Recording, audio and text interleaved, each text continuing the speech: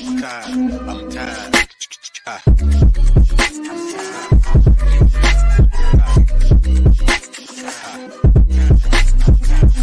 The Late Morning Program with Nam Ras Podcast.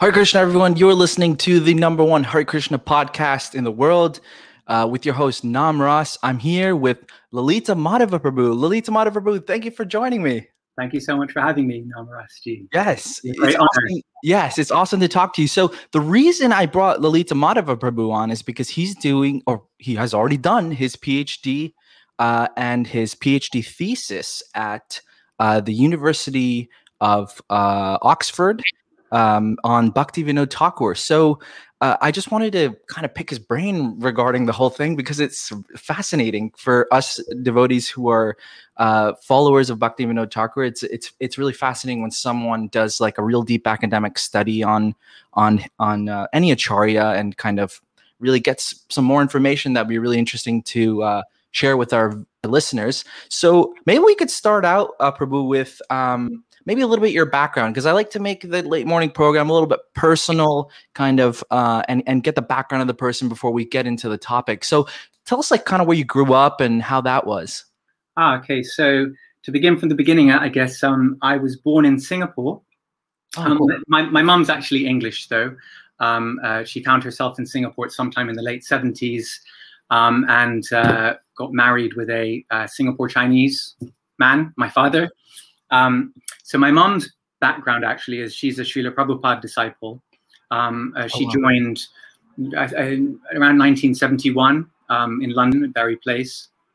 And she, along with my two older sisters and my brother, we were raised, I guess, by the time she was in Singapore, by her own admission, she wasn't leading a strict Krishna conscious life, but it was definitely a notable feature of our upbringing in terms of it. It was a kind of like my mom sort of still carries with her to this day a real, how to say, like just simple-hearted faith in Srila Prabhupada. He made a deep impression on her, Wow. And so that was, we would say prayers at night and go to the temple once in a while in Singapore. Of course, Singapore is one of the, I think, one of only two, I believe, places in the world that didn't let Srila Prabhupada enter the country. Really? I didn't know. I think one of the reasons for that was, I've been told, is that, enthusiastic disciples came to Singapore before Srila Prabhupada was coming. Oh, I did hear that. Yeah. And there was, there's a large Tamil community in Singapore, Hindu Tamil, and there's all this preaching against demigod worshippers for the less intelligent, etc. So the Hindu community there got together and said, this is not happening in Singapore. Very interesting. There are still, of course, devotees in Singapore, and they're kind of, wonderful devotees as well. But so we would go to the temple once in a while. But other than that, it was a fairly, kind of a very sort of a light, enthusiastic, Krishna conscious background that's instilled in me, I guess you could say, kind of enthusiasm, and curiosity. It wasn't in any way forced or anything. It was very light. So I was there till about 11 years old, and then we came to England, moved to England, and I ended up in boarding school in Oxford and then in Shropshire, and all of that. And then what happened was, at 18, much to my resistance, there was a great resistance to it, but I ended up having to go back to Singapore for my national service for 2.5 years. It is over there in the army.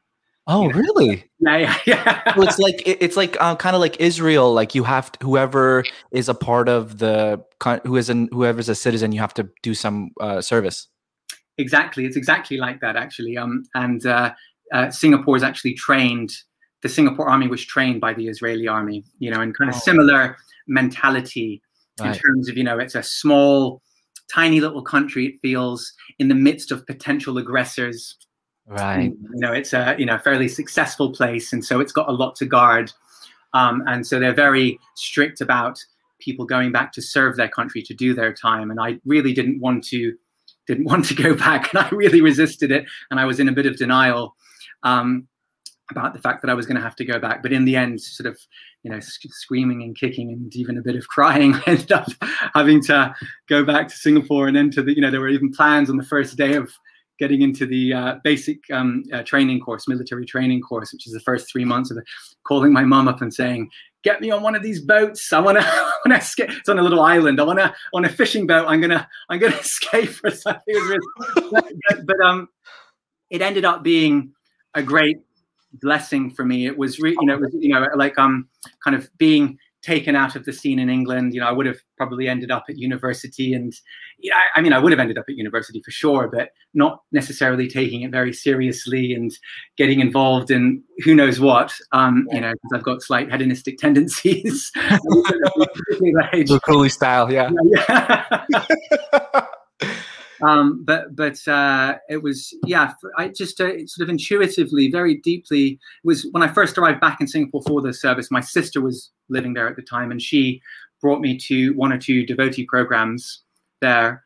And there was a couple of weeks before I started the whole sort of 2 years or 2.5 year stint, and I just knew intuitively, okay, pack my bags for the training, and I put in my big bag, which I had never really chanted regularly up until then, here and there, spits and spats, and at Isho Upanishad, because we had lots of books at home in Singapore, which I'd sort of, tried to read the Bhagavad Gita a couple of times, but always got, stuck at the first chapter essentially. All the names are just, utterly bewildering up until that point. I would just put it down. Okay. But that was when, I'm going to take this seriously now. And those 2, well, it ended up being 2 years, and then I disrupted and whatever. But those 2 years, kind of, that was really the beginning of me owning my spiritual life, there wasn't anything else to do. Essentially, it was really boring and terrible. So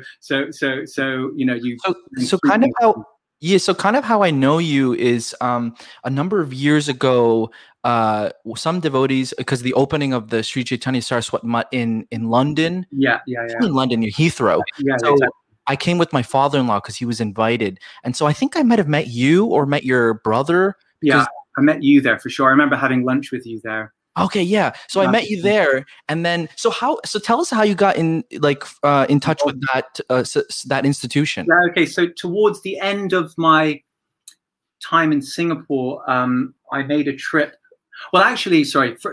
First of all, the beginning of it, I guess you could say, was there was a friend of my sister had left a book at our house.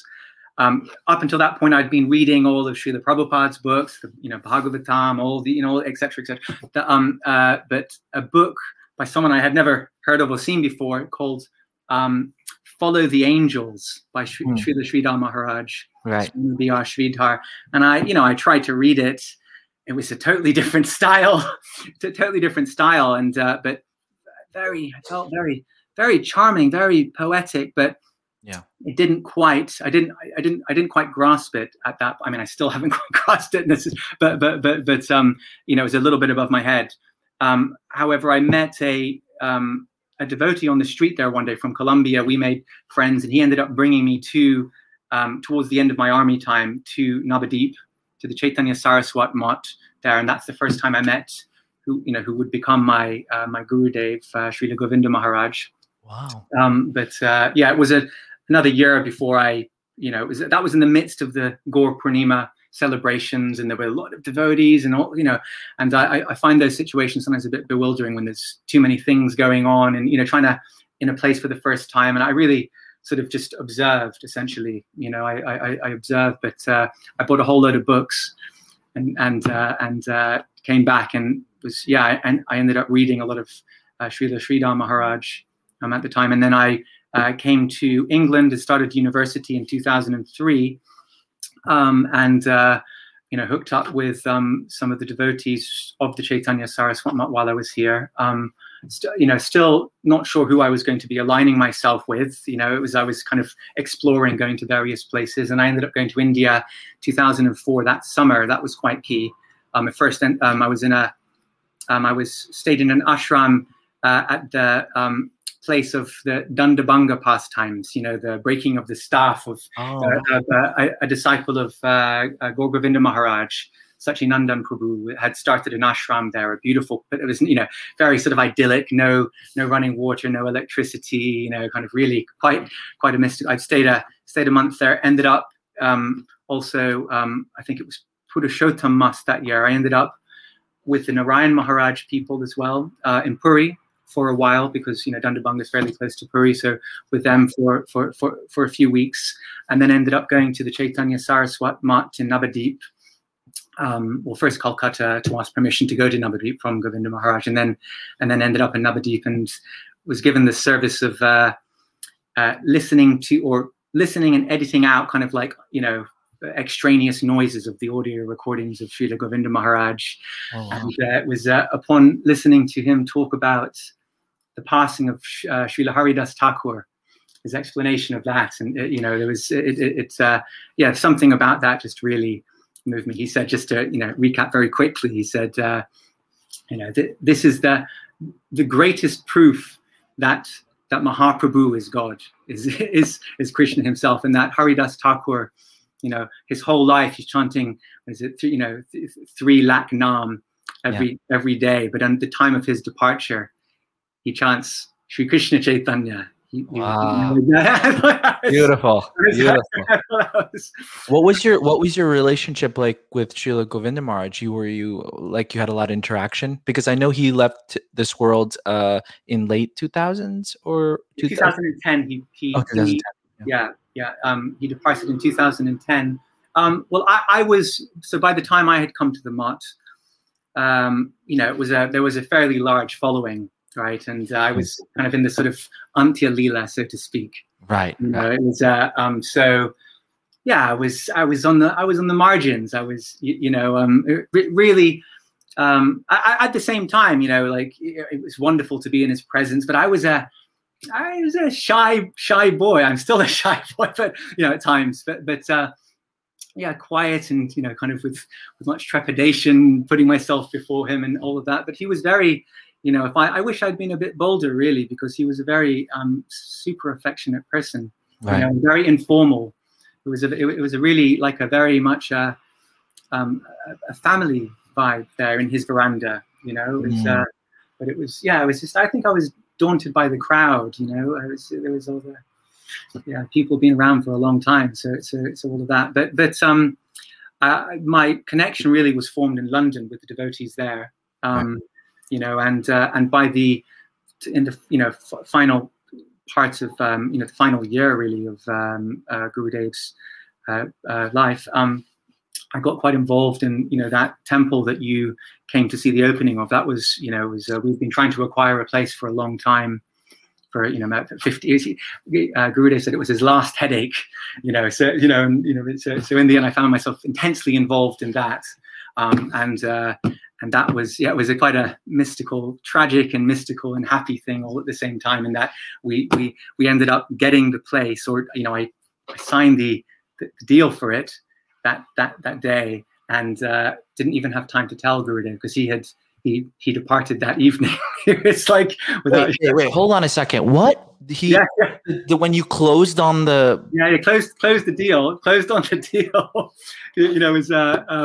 and then got a call that evening from someone called Nyasi Maharaj, and he said, Gurudev has departed. It was really like it was all kinds of things. Wow. All kinds of things, but it was mystical, very very mystical. Yeah. That was an interesting moment. Wow. Yeah. But so that's kind of my connection with the Chaitanya Saraswat Mat. It's been my spiritual home, and that was also at that point. Then that was another. I ended up starting my PhD just a few months later.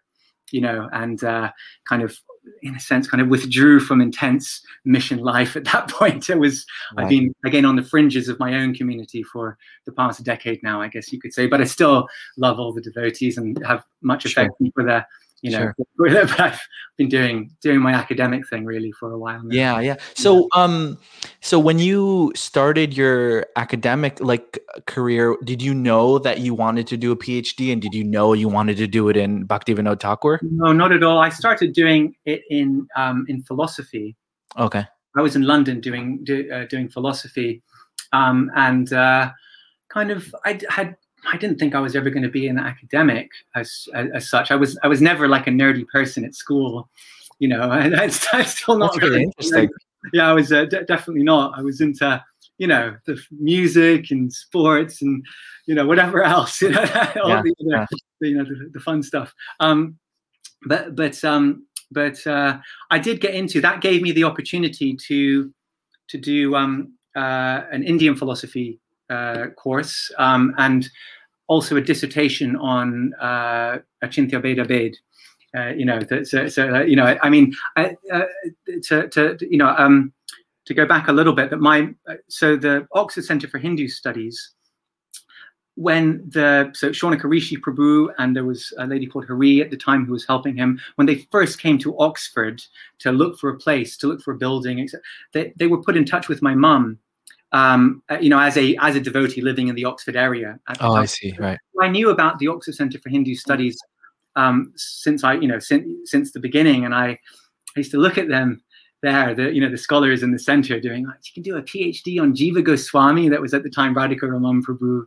Oh, I see. Right. Well, that's crazy. So there was like a little, you know, little interest, you know. But I was in London doing philosophy. It seemed really far off, and then I ended up transitioning to the study of religion, which doesn't sound like a big move, you know, to people outside of those domains, but conceptually it was a little bit difficult to sort of, for me at least, to make that, you know, you've been dealing in the realm of pure ideas, you know, kind of, you know, like, and then suddenly finding myself doing religious history, which was much more messy, you know. It's you know, there's no I don't know, like black or white there. It's all a bit yeah, history is a messy thing. So I ended up doing my master's at the School of Oriental and African Studies next door to the University College London, where I did my undergrad, and ended up doing more Gaudiya stuff there.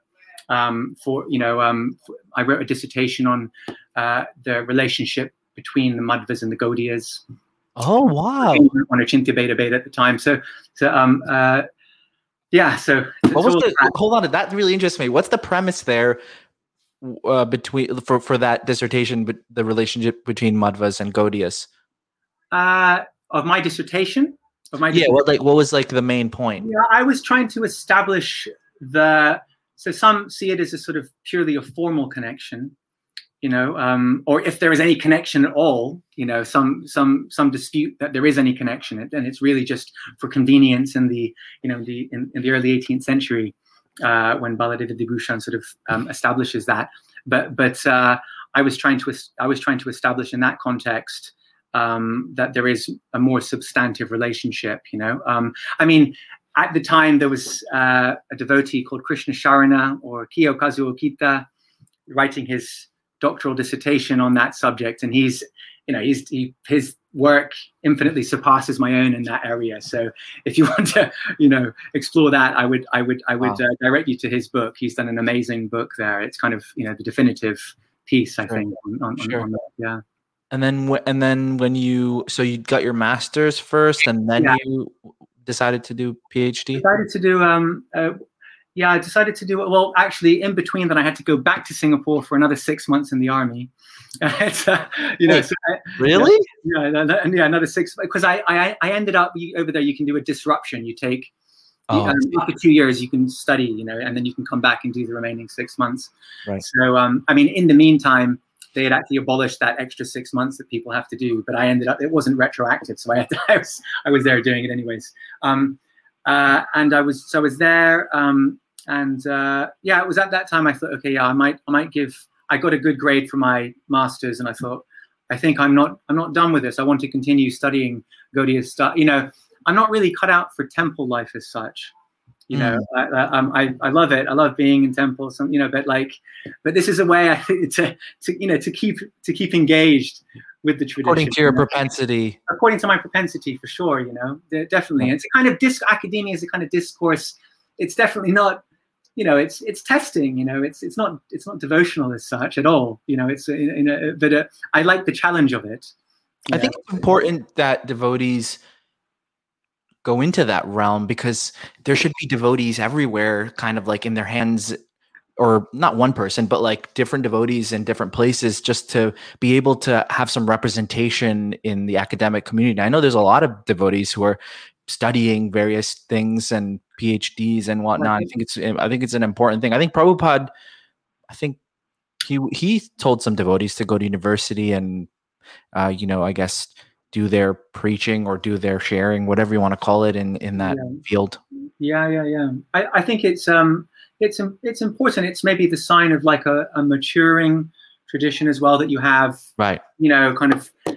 It's sort of, this is a longer term project, really, isn't it? It's embedding yourself in culture as well. You're and to have devotees in positions, as lecturers, as professors, fully trained academics, essentially supervising and shaping the study of Gaudiya Vaishnavism and Hinduism more broadly. I think it's if we don't do it, others are going to do it. And I think it's important to have our voice in that domain. It's an important, because these things, it might seem obscure, right? The realm of academia. It's like but these things do trickle down, and they shape conceptions about whatever, so I think there's definitely a place for it. And important, for sure. Is your goal kind of to become a professor? I'm at a bit of a crossroads at the moment. I've completed the doctorate, and I've got all this work here at the moment with the center. I've got the plans to turn the thesis into a book, and I've got these other research projects going on, and I'm involved there. But I've also got, I'm not, my dad's, I've got businessman roots in my genes as well. Really? I'm not a businessman, but there's to do things in the world. Entrepreneurship. Maybe that, I don't know, maybe I'm totally deluded, but there's those kinds of, I do, that comes also perhaps more naturally to me than academia does. Interesting. Creating stuff, doing, I've been fighting it for a long time, but turning 40, soon, and realizing, that maybe this is actually, it's I just wanted to mention briefly. I mentioned my mom, my dad. He's not a devotee as such, and has had kind of interesting relationships with the devotees. But there was a guy I stumbled across, just randomly heard a bit of a snippet of a show that you did a while back with one devotee who was talking about, I think, being away out of the movement for a while, and then he came back. But Govardhan Das, he left for 10 years. And was his dad involved in Singapore doing printing of books with Hansadutta? There was someone on the show talking about that. There was really? I forget his name now. But I was just going to say that they would have been printing at my dad's or my grandfather's printing company, because my dad ended up printing the that Black Bhagavatam set. Yeah, the Black Bhagavatam set. Yeah. The first one. Yeah, that was printed by my dad back in the day in the early 80s by Hansadutta. The funny story there is that Hansadutta Swami at the time was representing himself as representative of the BBT. Right. That when it came to invoicing the BBT said, "Oh no, he's not actually a representative." So it ended up being it was it's a funny turn of events that. But so your dad was a part of the printing. He had a printing company. Yeah, printing company, and essentially, through no choice of his own, it was a bit of an embarrassment, but ended up donating all those Bhagavatams to the world, because Hansadutta never paid. It was about $1 million. The whole company was $1 million. $1 million. $1 million. Wow. So, yeah. Anyhow, that's a side point. I love that kind of history. Anyways, so tell us a little bit about when it started that you decided Bhaktivinoda Thakur is something I'd love to do my dissertation on like hundreds of pages of writing and thought and, all kinds of things. Of course. Okay, so I would say that when I was doing my undergraduate thing, I came across at the Soho Street Temple, their bookshop there, there's a book by Shukavat Das called The Hindu Encounter with Modernity, or Hindu Encounter with Modernity. Kedarnath Datta Bhaktivinoda. It was all about Bhakti. It was that's the first major piece of scholarship that was written about Srila Bhaktivinoda Thakura in the English language, academic work at least.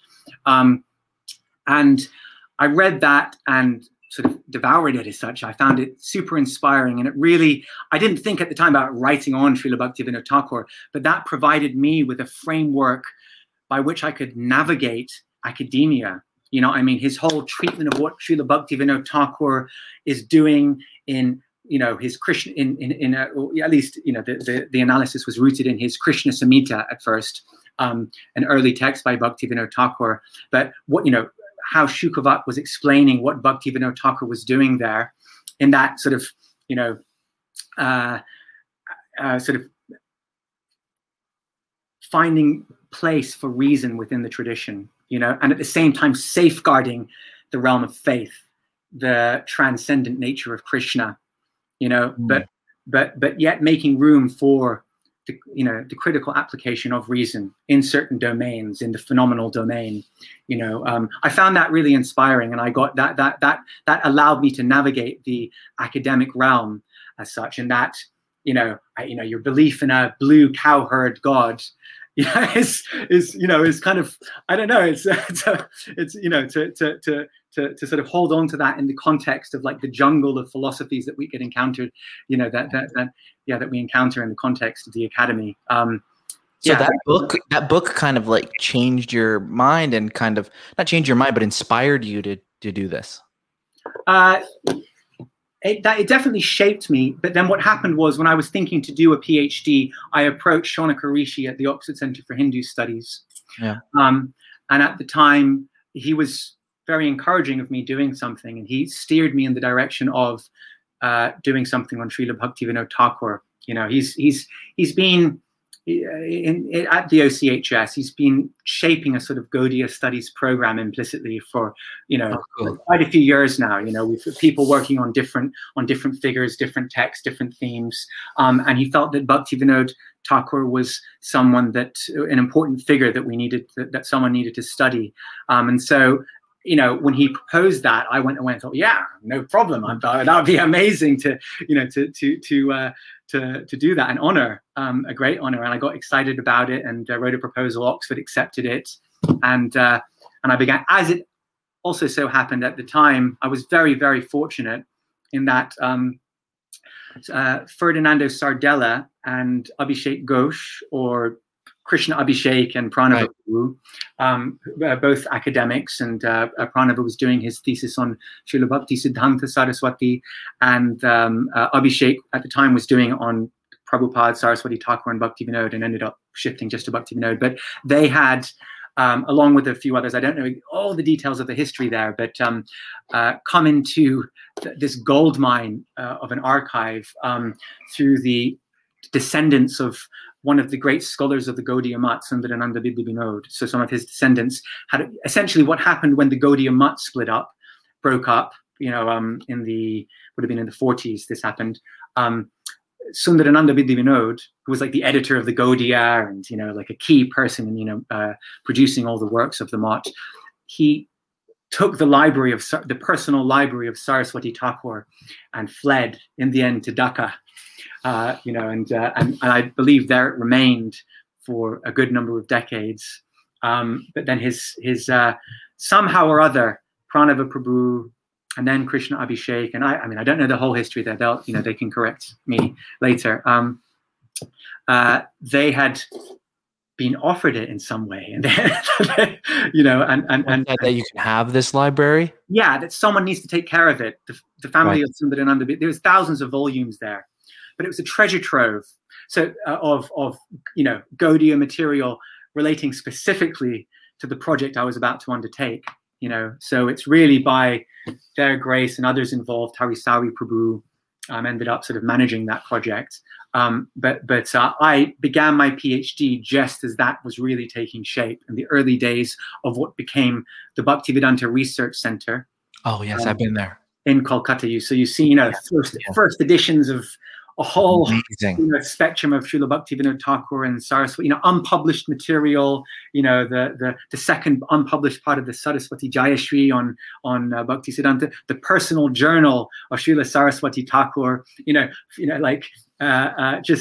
Manuscripts, unpublished works of Bhaktivinoda Thakur. It was quite quite incredible, really. The first opportunity I got, I made a trip there naturally I began to think about how what I was going to do. Of course, it's also, to be encountered with that sort of like wealth of material is very bewildering. Like my at the time, and still, but a bit better now. But my Bangla skills were really just taking shape. I had a bit of a Sanskrit background, but I had to work pretty hard to sort of like get up to speed a little bit, but still very like what I was gonna, okay, so you have the broad topic, Srila Bhaktivinoda Thakur. My colleague Gopinath Acharya Prabhu, or Rembert Lutjahams, who's a great scholar at the OCHS and did his work on Kavi Karnapur, he asked me recently, what would you have done differently? Sorry, I'm hearing echo. Sorry. Would you have done the same project again, now with the knowledge that you've got about how it went? And I said, it's a difficult one. Probably what made my project difficult was, you've got a personality, but like, how do you turn that into an argument? A thesis is meant to be an angle on something. Right. And I think it would have been easier to have begun with an issue, to have begun with a question, on something or other. And that would have been at least a quicker PhD, because I ended up taking a long time for my PhD. Like, longer than it was meant to be. Longer than it was meant to be. But, I was doing other things. I think life happens as well, and it takes however long it takes. And, right. but that's a good segue into what did you end up making the argument? Yeah. So the argument essentially was I turned the observation itself into the argument in essence, in that there's just so much of Srila Bhaktivinoda Thakur, so much diversity, and so I ended up, I felt that, there's been since Shukavak wrote his book, there's been quite not loads, but like a number of, substantive monographs on Bhakti, PhDs. There was Jason Fuller's, Varuni. There's existing body of scholarship that I came to and I read, and obviously was dependent on, and that really allowed me to do my work. But at the same time, what I noticed was there was a fairly kind of like limited selection of texts and a kind of quite a static image of Bhaktivinoda.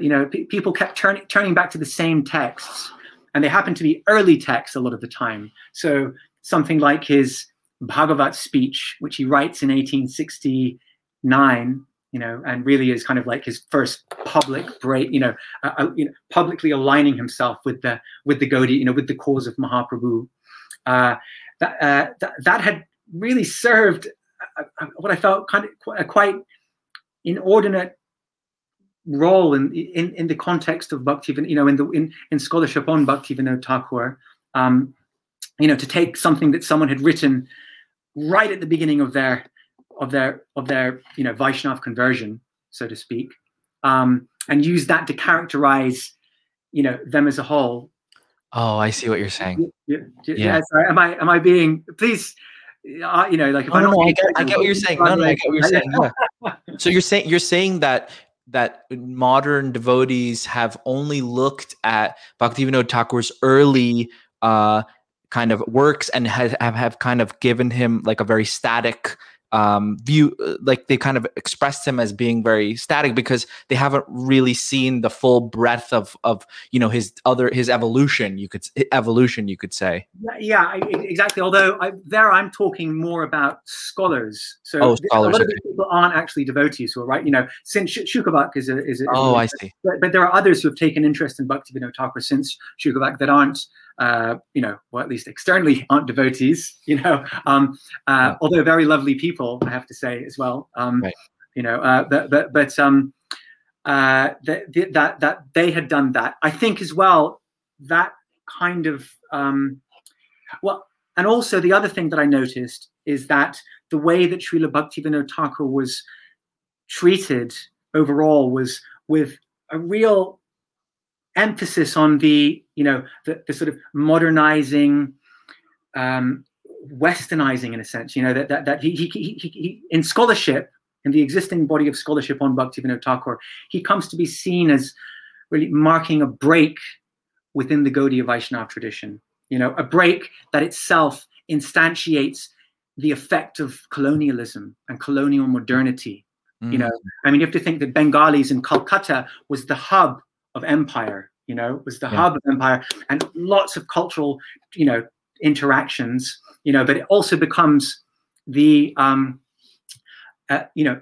of Bengalis, or like the Bengali intelligentsia, educated Bengalis really are kind of the first group in Asia to be, to have their minds transformed by the encounter with Western modes of thinking. And, so Bhaktivinoda Thakura in scholarship came to be seen as, or represented as, instantiating colonialism's rupture within Hinduism more broadly, Gaudiya Vaishnavism more specifically.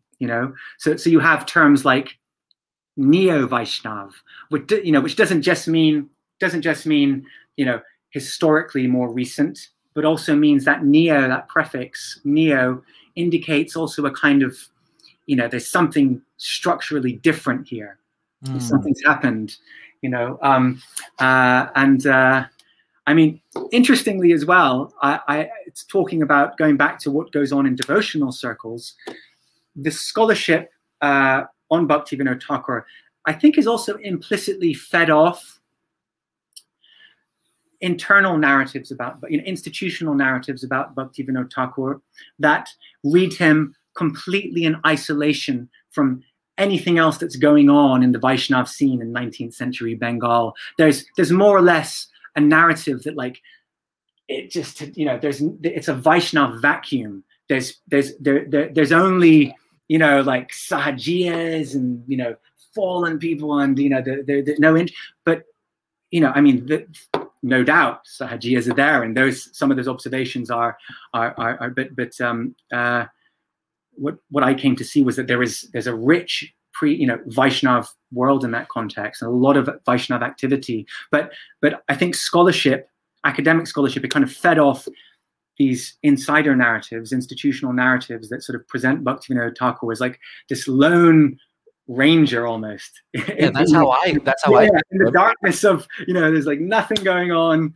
So those two things have maybe inadvertently, or the scholarship has inadvertently fed off those things, and has led to this notion of rupture, a kind of rupture within the Gaudiya Vaishnava world, rupture, like radical discontinuity, So my work ended up being trying to problematize that narrative. I felt that it didn't quite fit. Certain things didn't fit really, in terms of what I was encountering. Where I found, and this again, this ties in with the whole notion of his, the great variety of his thought, and the sort of trajectory that Srila Bhaktivinoda Thakura undergoes, and that I saw that as, I wanted to read that in relation to what was going on the ground in terms of his devotional life, so I sort of paid attention to the transitions in Srila Bhaktivinoda Thakura's works, and reading them in relation to what I called his micro context, or his devotional life world. Right. So yeah, I want to ask you a little bit about, because I remember I asked you before when we were just talking, I said, Bhaktivinoda Thakur being a Nitya Siddha, as we are taught, that how can he have, I mean, this was a clickbait kind of title that we put, like the transformation of Bhaktivinoda Thakur. Actually, so how do you explain someone who's a Nitya Siddha, but who has this kind of like transformation? Like, you know, I heard in his biography, he writes about that he used to eat meat and stuff. Yeah, exactly. In his Shalakita Jibani. Right. No one really talks about that biography. Like that's the first time I ever heard it, because someone knew that you're going to do this interview, and they said, "Have you ever heard of this biography?" And I was like, "No, I never heard of it." Like, and they say different things. So let's talk a little bit about that. So with Bhaktivinoda Thakur, you have this amazing, like, I mean, I think it's very novel in a sense, in that it's really perhaps one of the first Gaudiya figures. You know, I mean, like if you're talking about Srila Rupa Goswami, for instance, or you know, those of the past, of the the 16th, the 17th centuries. You know, there are the biographies, you know, such as, you know, all the Prem Bilas and Narottam Bilas and all these. But like, you know, to get sort of real insight into what was going on in their lives. I mean, we have their texts, but you know, they don't leave autobiographies as such. Srila Bhaktivinoda Thakur left, you know, a fairly substantial autobiography, you know, detailing many of the things in his life up until 1896. I mean, I think that must be a first for a Gaudiya, you know, Gaudiya figure, to have that much insight into what they were doing on the ground, you know, so to speak. That text, Shalakita Jibani, which was written in the form of a letter to his 10th son and disciple, Lalit Prasad. That was published in I think it was first published in 1916, but it doesn't really gain prominence in the context of the Gaudiya Mat, you know, and the institutional. I mean, I think some of the scholars writing on Bhaktivinoda Thakur, like Sundarananda Vidya-Vinod, undoubtedly drew on that text. There's no way that text didn't inform the institutional biographies of Srila Bhaktivinoda Thakur coming from the Gaudiya Mat, and which obviously have then shaped the way that ISKCON, you know, things like the 7th Goswami, for instance. Right. And you're saying biography as in like institutional biography, as in like actual written biographies? Yeah, exactly, about Bhaktivinoda Thakur. Oh, I see. Okay. Yeah, exactly. So that Shalakita Jibani, it doesn't feature so much. It doesn't come to prominence either in the Gaudiya Mat and by extension then ISKCON. I think because of it really draws it. I mean, Bhaktivinoda Thakur is drawing attention to or is revealing the very kind of, you know, quote unquote human dimensions of his life. You know, he's not presenting himself as like a self-realized person. You know. But then again, he doesn't do that in his devotional poetry either. It's That's right. you know, it's a lot of the, you know, it's so you know, there is also autobiography in his. I don't think his songs are just tropes, you know, for the purpose of, like, you know, the neophytes. I think they're also sincere expressions of Bhaktivinoda Thakur's heart. I read them in that way, at least, you know, and that aligns with the way, in a more prosaic form, he's writing about his life in the context of his autobiography. But things like, as you just drew attention to, you know, his eating of meat. He's born in a Shakta family. You know, his maternal grandfather was a prominent Shakta zamindar in the context of his village, Birnagar or Ula, and you know, in his youth, first of all, he experienced just an inconceivable amount of tragedy. You know, the village in which he grew up, it was hit by waves of, you know, repeated waves of the cholera epidemic, you know, where like many members of his family died. His father had died by the time he was around 11, 12, 13, you know, so he was like really like the man of the household by the time he was then he was sent to Calcutta to go to school, the great Hindu college in Calcutta, where he's schmoozing with many of the sort of rising stars of the day, people like Keshav Chandra Sen and the Tagore family, and then associates with Christians and Brahmos, and maybe a lot of this some of these things people know, I'm sure. he talks about, like, his meat. He reveals in his autobiography that he doesn't. At least he writes. He doesn't. It was at the time of my initiation that I gave up the sin of eating meat or eating goat. That's like when we if we have a very sort of stereotyped notion of what a quote unquote nitya siddha is. Right. That's like, they're very difficult to process those sorts of things, So as a result, maybe for the, this simple-hearted, or that was sort of marginalized. That text was marginalized. I think actually, maybe sort of regrettably, really, because are we not able to, do we not have the resources to accommodate that theologically? That someone can both be a nitya siddha and, have for instance, Arjuna in the Bhagavad Gita. No, there's the whole experience of confusion and bewilderment. Yeah. Mahaprabhu himself undergoes a trajectory, from a somewhat sort of audacious scholar in his youth to an intense Krishna bhakta later. Even in God himself, right? There's a trajectory. That there's a transition. So in the context of Bhaktivinoda Thakura, there's an evident transition. My thesis is in no way seeking to, challenge. Is Bhaktivinoda Thakura a nitya siddha? I kind of almost, in the context of scholarship, I don't think there's any way you can challenge it or disprove it. That's not really a question for the domain of scholarship. Right. It's the empirical domain. We do a certain kind of work which can be interesting and inform, kind of an interesting thing for faith to engage with, but it doesn't determine faith. No. It's like, it's not a necessary thing for faith at all. But some people have the predisposition to do kind of more intellectual work, right? And so,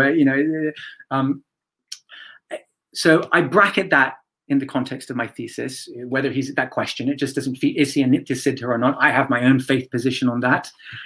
I think what it does potentially do, it might provoke, and not that this is even intentional, but like, a kind of two-dimensional understanding of what a sort of cardboard cutout of a devotee that falls from the spiritual world, descends from the spiritual world, and floats above, untainted by the material domain, etc. When we read his autobiography, we get a real sense of like someone who was, struggling with work. I think actually it's to witness what's going on in Srila Bhaktivinoda Thakura's life, to see these things that he was contending with death, with illness, with like being moved around in his employment posts, interminably, just kind of like nonstop, kind of, with all 14 children he had, 14 kids and all of it. Can you imagine 14 kids? No, you got two, I got one, and it's 14 children working as climbing his way up, the Indian civil, in the Indian civil service in the post of eventually deputy magistrate, kind of like a law officer, a judge kind, and also revenue collector, all these sorts of things in places like, in Orissa and Bengal, to see all of that, right? To see all of that, and then to and his background and his shaktis, and then to see what he ended up doing. That makes it all the more miraculous. You know what I mean? Yes. I don't think in any way that takes anything away from, that he was eating meat. So, I don't know. I don't have a problem accommodating that, at least. Right. Yeah, me neither. But it's interesting. And it's interesting to hear the history. And I really like the point you made about how it's good to see how the evolution happened. And something I want to kind of hone in on is that you were saying that the common narrative is that, from what I've always heard, that he was this lone ranger, Yeah. So what about that is important to mention in regarding like who he was associating with at the time? Yeah. Do you know what I mean? Yeah, for sure.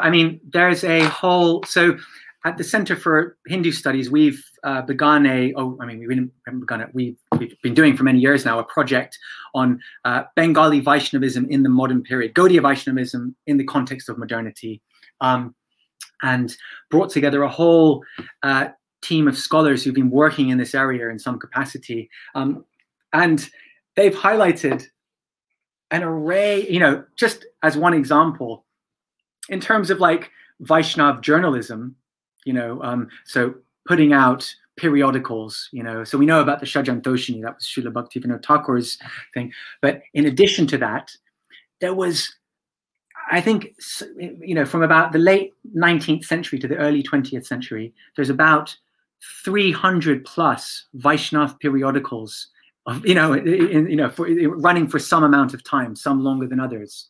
Wow.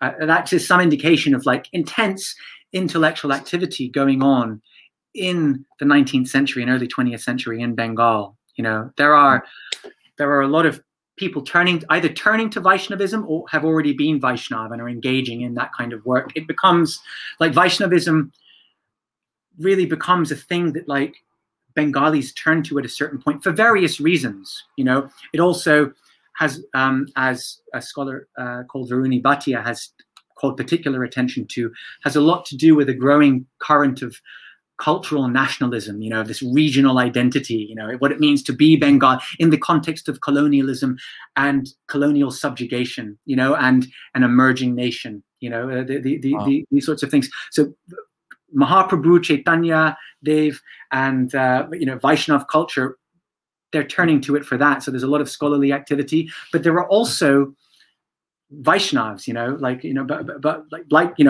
of a more religious persuasion, like Bhaktivinoda Thakur, and many of the people that he was working with and associating with. Not least, there are also in that context pre-existing Vaishnav currents. Goswami, Shripats. We hear it sounds about the caste Goswamis. They're but like we see in that context, they also play a prominent role. And Srila Bhaktivinoda Thakur and others among is working with certain groups among them. And so we know he takes initiation into the Bhagnapada Sampradaya that descends from Bangshi Badanananda Thakur, through Ramai Goswami, through Janavamata, Ramachandra Goswami, all the way down to Bipin Bihari Goswami. And, right, that was his Diksha guru. Yeah, exactly, his Diksha guru. That's another thing that's sometimes, kind of like that's written out of the, Right. This is admittedly a controversial subject, and I'm aware. We don't deal with controversy on the show.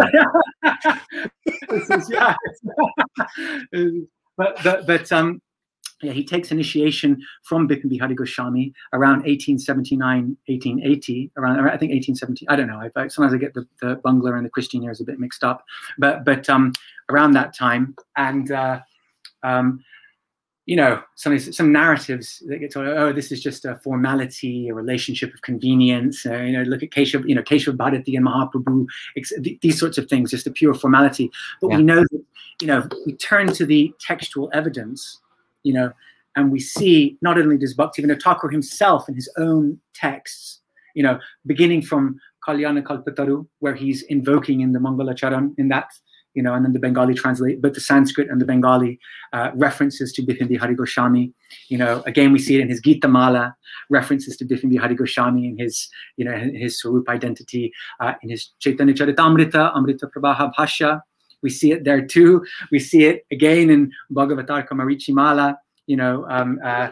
This is at the end of it. So he features all the way across his, not maybe all the way to the end, but for a good number of decades, he's featuring within Bhaktivinoda Thakur's devotional world. This, of course, we don't hear about any of this in the context of, we hear about Srila Jagannath Das Babaji Maharaj. Yeah, I was just going to say, like on the altar, the pictures are, okay, it's Bhaktivinoda Thakur, then Jagannath Das Babaji, but there's something going on between them in the sense of like other people. Yeah, there's exactly. So he meets Srila Jagannath Das Babaji Maharaj just a little bit after he meets Bipin Bihari Goswami, and he certainly forms a disciplic relation, disciple, shiksha type relationship with Jagannath Das Babaji Maharaj. And interestingly, so this isn't just a Gaudiya Mutt stroke ISKCON thing. By Gaudiya Mutt, I mean, it's Saraswati, Srila Bhaktisiddhanta Saraswati Thakur's institution, those things that grow from it. Yes. But actually, we also see in a biography written by Srila Bhaktivinoda Thakura's personal servant who served him in the last approximately 7 years of his life, someone called Krishnadas Babaji, so Srila Bhaktivinoda, and actually passes away himself a year after Srila Bhaktivinoda Thakura passes away. So, I mean, what was going on? Hold on a second. So this is his personal servant of how many years? About 7 years or so, something like. I mean, yeah. I've never heard of him. I believe there's like a murti of him in is it in Godruma Dweep possibly? Okay. Where there's I think so. There's yeah, if I recall correctly. But he writes his own Bhaktivinoda Charit. He's got nothing to do with the I mean the Gaudiya Mutt hadn't been founded by that point. Right. But in this text, Bhaktivinoda Charit, interestingly, there's like the only mention of Srila Bhaktivinoda Thakur's guru in that text is with reference to Srila Jagannath Das Babaji Maharaj. So even there, we start to see the occlusion of Bipin Bihari Goswami. So I'm not saying there's nothing to those narratives in the Gaudiya, in the Gaudiya Mutt. Right. Something happened in their relationship, whether it was during the time of Srila Bhaktivinoda Thakur's living presence or it was posthumously after his departure. Something went on in that domain where the relationship became complicated, so to speak. There's a book by Bipin Bihari Goswami's great-grandson or grandson, I forget what it is. I think it's his great-grandson, it must be, I believe, called Kanam Bihari Goswami, who's a scholar at Calcutta University. He writes an impressive text on the Bhagnapada Sampradaya, the tradition associated with Janavamatta and Ramachandra Goswami and Bipin Bihari Goswami. He writes in there that that Bhaktivinoda Thakur was rejected by Bipin Bihari Goswami for preaching untruths associated with Mayapur. Associated with Mayapur. But the interesting thing, of course, is that Bipin Bihari Goswami was a prominent member of the Navadip Dham Pracharani Sabha, the organization set up to promote the establishment of Mayapur, and went round collecting on behalf of it. So he fully approved of Mayapur up until a certain point. The issue of Mayapur, of course, and this is another, if we can sort of segue into that briefly, that was a very contentious issue. Naturally, if you think about what's going on there, there's like, the existing town of Navadip in the late 19th century, and they have their temples, etc. in there. And then Srila Bhaktivinoda Thakur comes along and has his vision, and then does his research. Across the water, exactly. Right. Exactly. Yeah. There's a Muslim fishing village at the time, right? There's, but there's lots of Tulsi, etc. But has his vision and then supports it with, research, based on whatever. And comes in and says, no, this is the actual birthplace of Mahaprabhu, but we go Jai, right? But to think about historically, I mean, what kind of controversy is that going to cause in the context of Navadip with the existing Goswami communities there, who are followers of Lord Chaitanya, and they're saying it's right here in our backyard. Yeah. Or they at the time were saying we don't know where it is. It's kind of it's like it's lost. It's been swallowed by the Ganga. But these are certain. Then Bhaktivinoda Thakur comes along and essentially. So that's why scholars have come along and said, well, Bhaktivinoda Thakur represents a rupture within the Gaudiya Vaishnava tradition. What essentially he was doing was. Fascinating. Appropriating, arrogating unto himself the power to represent the tradition, taking it away from the traditional purveyors of Vaishnava authority, the Goswamis, etc. And establishing Mayapur, and this then becomes like, a Vaishnavism for the Bengali middle classes, and and those, and eventually, even Westerners, right? But it's like, and the reason that we can identify with Srila Bhaktivinoda Thakur's brand of Vaishnavism is because, in a sense, we're seeing a mirror of ourselves. It's been deeply shaped by Western modernity. It's been deeply shaped by those modes. So when we see things in Bhaktivinoda Thakur that we identify, that's, these scholars would be saying that's because it's actually, it's a ruptured Vaishnavism. It's shaped by the forces of colonialism, etc., and post-Enlightenment modes of thinking. So that's what Bhaktivinoda Thakur, that is embodied then in his Mayapur campaign. And it is, of course, for a devotee, and to say, that's what, it's like, like that doesn't sit that well. That doesn't really sit very, just intuitively, there's a lot more going on to it than that. Before we get there, though, interestingly, though, in relation to this particular Mayapur thing and the Goswamis Bhaktivinoda Thakur was working with a number of Goswamis. That this was not just a kind of, westernized intellectual versus traditional elite kind of, right, like him versus everyone else. The existing. He was working with the traditional literati as well. There were a number of Goswamis, not least his own guru, that was supporting his campaign. Bipin Bihari Goswami was supporting his campaign. Of course, we know that Srila Jagannath Das Babaji Maharaj, when Bhaktivinoda Thakur, sort of discerned the spot, he danced for joy, we're told. He was like in a basket and started jumping. Exactly. But it wasn't. He wasn't an isolated figure. There were a number of. It was a real mix. It's a very nuanced thing that what was going on there. There was a, So, sorry, I don't know what the. Yeah. Anyways, I forget what the main point was. Mayapur was the point, and the rupture in the. Yeah. Exactly.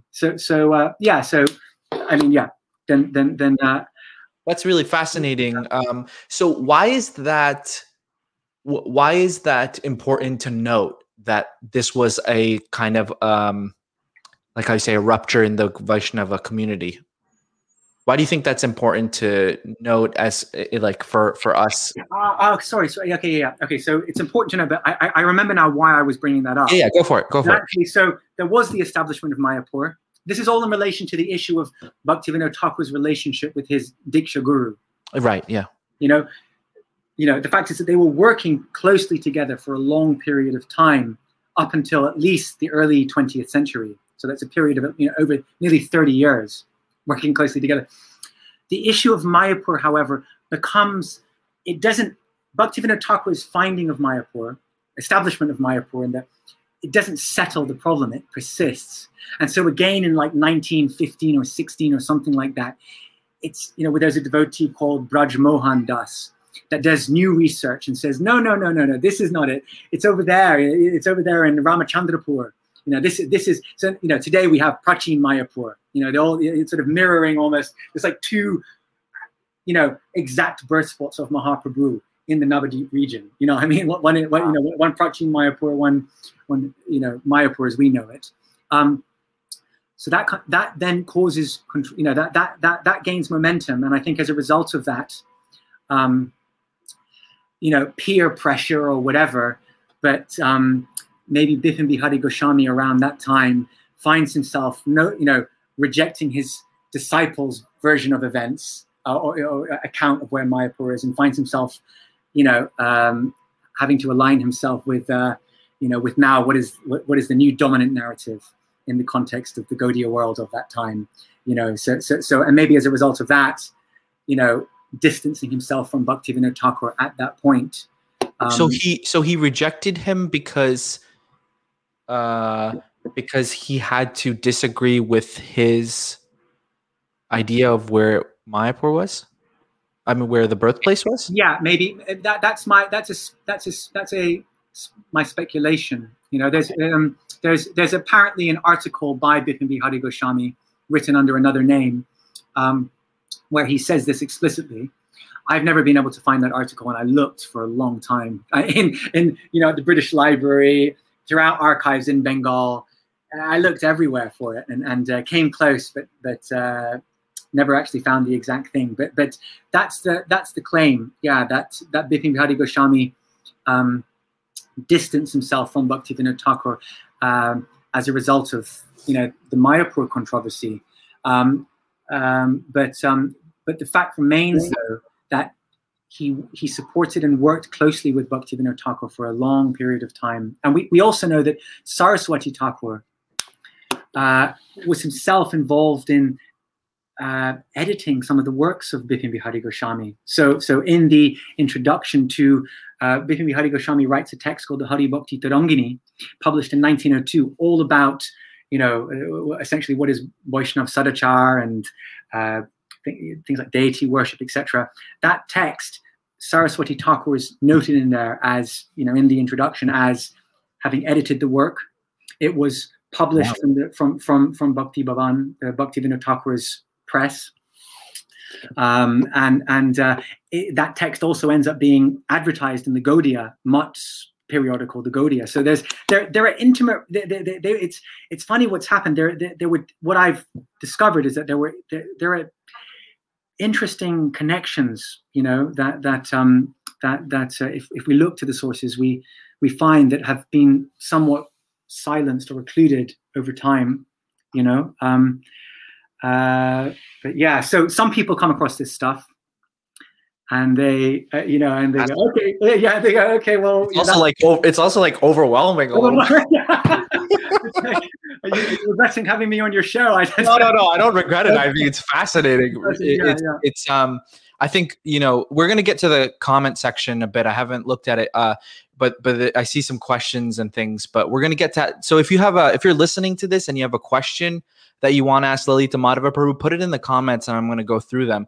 But what I want to kind of go into now is about. So you finished your thesis on it. So what was your experience like in writing that thesis? Like, did you have to really focus on the exact kind of thesis statement that you were, or did you find so many things? Like, we're discussing it and we're finding so many directions to go in. So how did you kind of like focus? I feel like I mean the first question that my supervisor asked me in our first meeting at Oxford was, so what's your argument? Right. And I was, what? Excuse me? Like, I have no idea.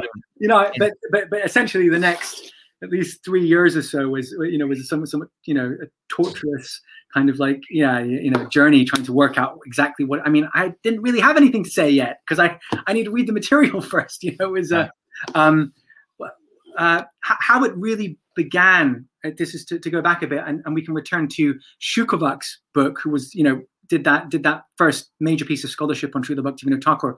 He had turned to a text called the Krishna Samhita, which was published just around the time that Srila Bhaktivinoda Thakura received initiation from Bipin Bihari Goswami in 1879. The first edition of that was published then, at least. And Shukavak had used that text to characterize what Bhaktivinoda Thakura is doing in his theology, or what he represents. And so just to summarize that in brief. Sorry, this is a roundabout way to address your question, but I will get... That's okay. This is cool.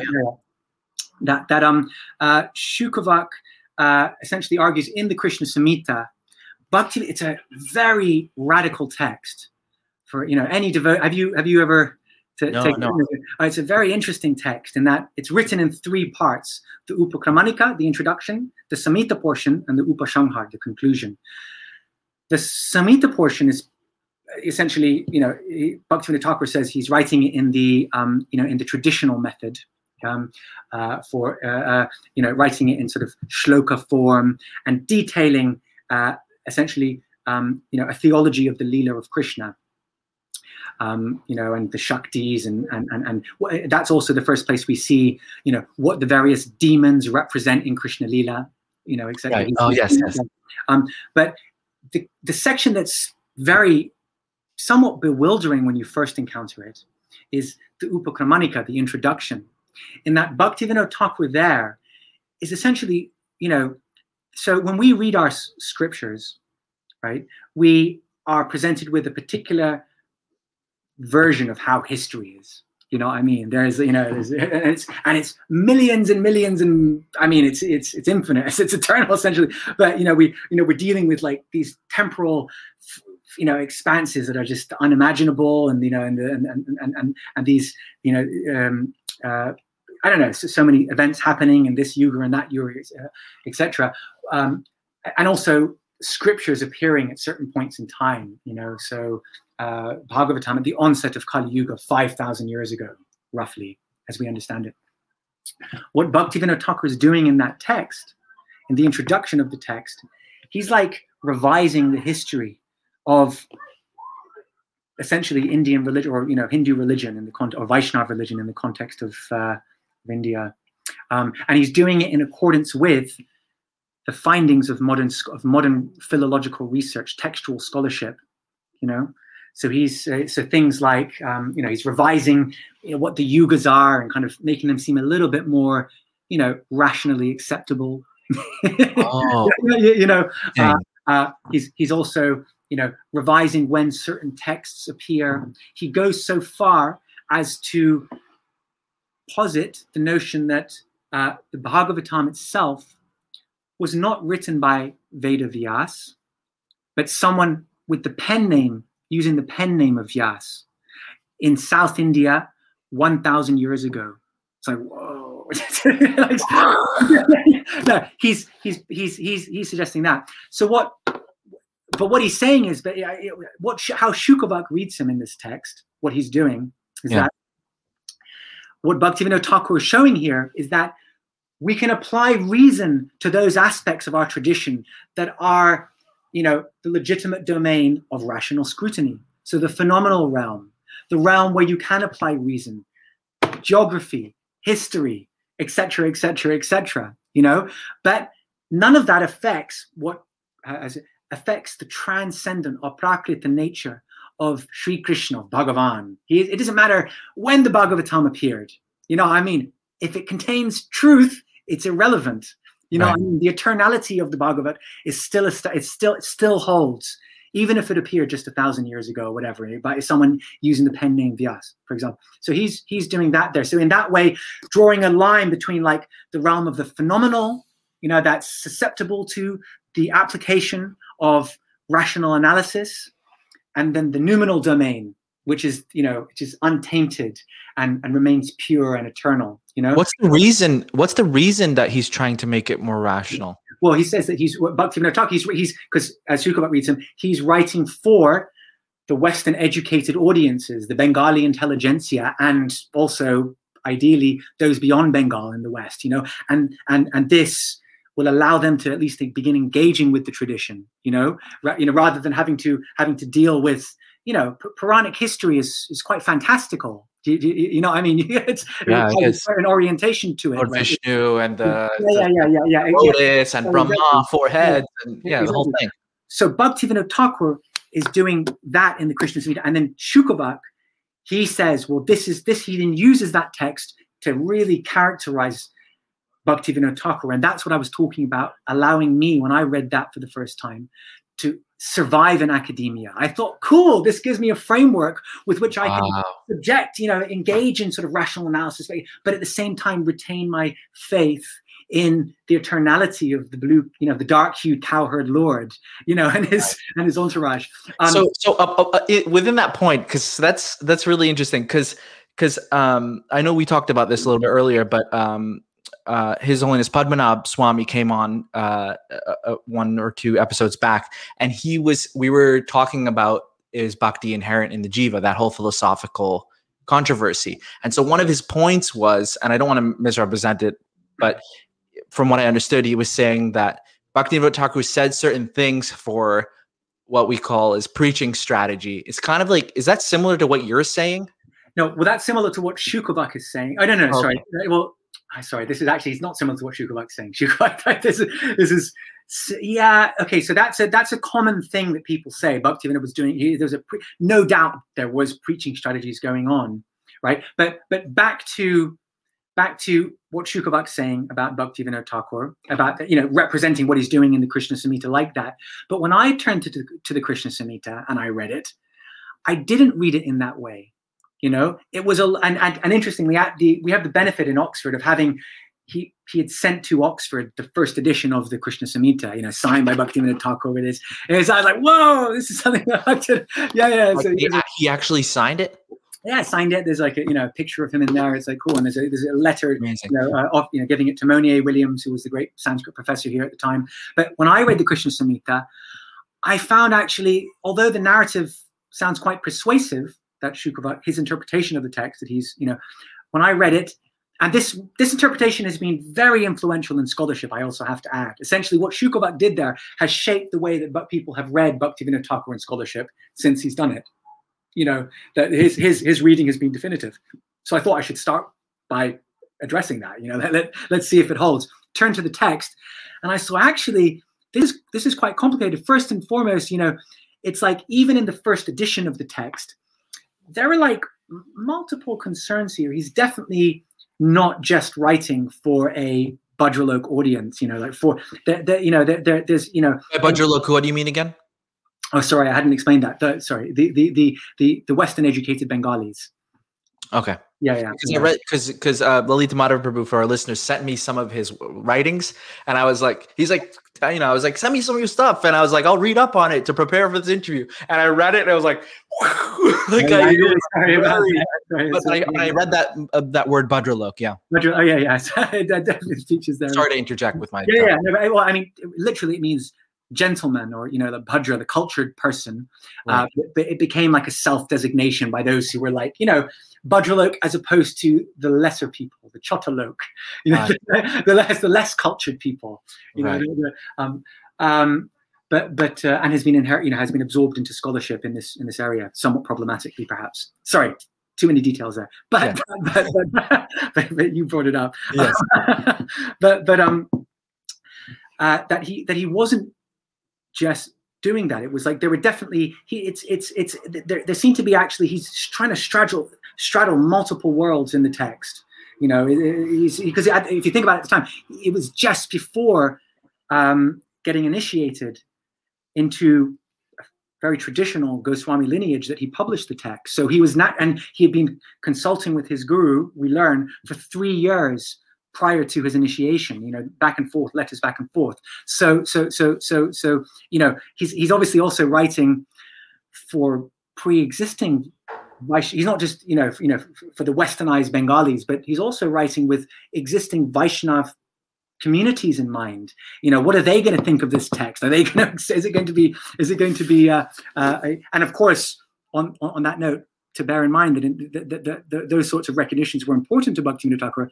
The name Bhaktivinod, one who pleases bhakti, that is bestowed upon him in 1886 by the Bhagnapada Goswamis, by Bipin Bihari Goswami's lineage, and his community. They give him that name Bhaktivinod, which he uses for the rest of his life, to bear in mind. So he's obviously writing with these sorts of figures in mind as well. And interestingly, then I turned to what I learned was actually no one had mentioned this. Everyone had just been dealing with the Krishna Samhita as if it was just like only published once. It was published twice, at least. Yeah, there were two editions. It was published a number of times, but there were two editions of the text. One in 1879 and one in 1903, around that time, 1903. It was a second edition. Mm-hmm. And in that edition of the text, there are these subtle. I came across. I was reading both editions side by side, and I thought, wait a second, this isn't quite the same as what it says there. There's like, whereas in the first edition he was going, well, I can suggest we speculate that that Vedavyas, didn't write the Bhagavat, 5,000 years ago, but someone using the pen name Vyas 1,000 years ago in South India. In the second edition of the text, he says. Modern scholars, now he's distancing himself from that narrative. Right. Modern scholars speculate that the Bhagavat was written only 1,000 years ago by someone using the pen name Vyas, right? Only 1,000 years ago in South India. Then, in the footnote, we, however, totally disagree with this opinion. This position cannot be considered faith. We believe only the verdict of the Shastra. So this is, so that's where I go, wow, that's very interesting. I found that transition very interesting, to go from, entertaining ideas potentially, whether it's a preaching strategy or, I perhaps, based on other things that I've read of Bhaktivinoda Thakur, he's actually open to those things, to those revised views. 25 years later, saying, no, having been fully exposed to these, to philology, to modern research, saying, no, we believe only the verdict of the Shastra.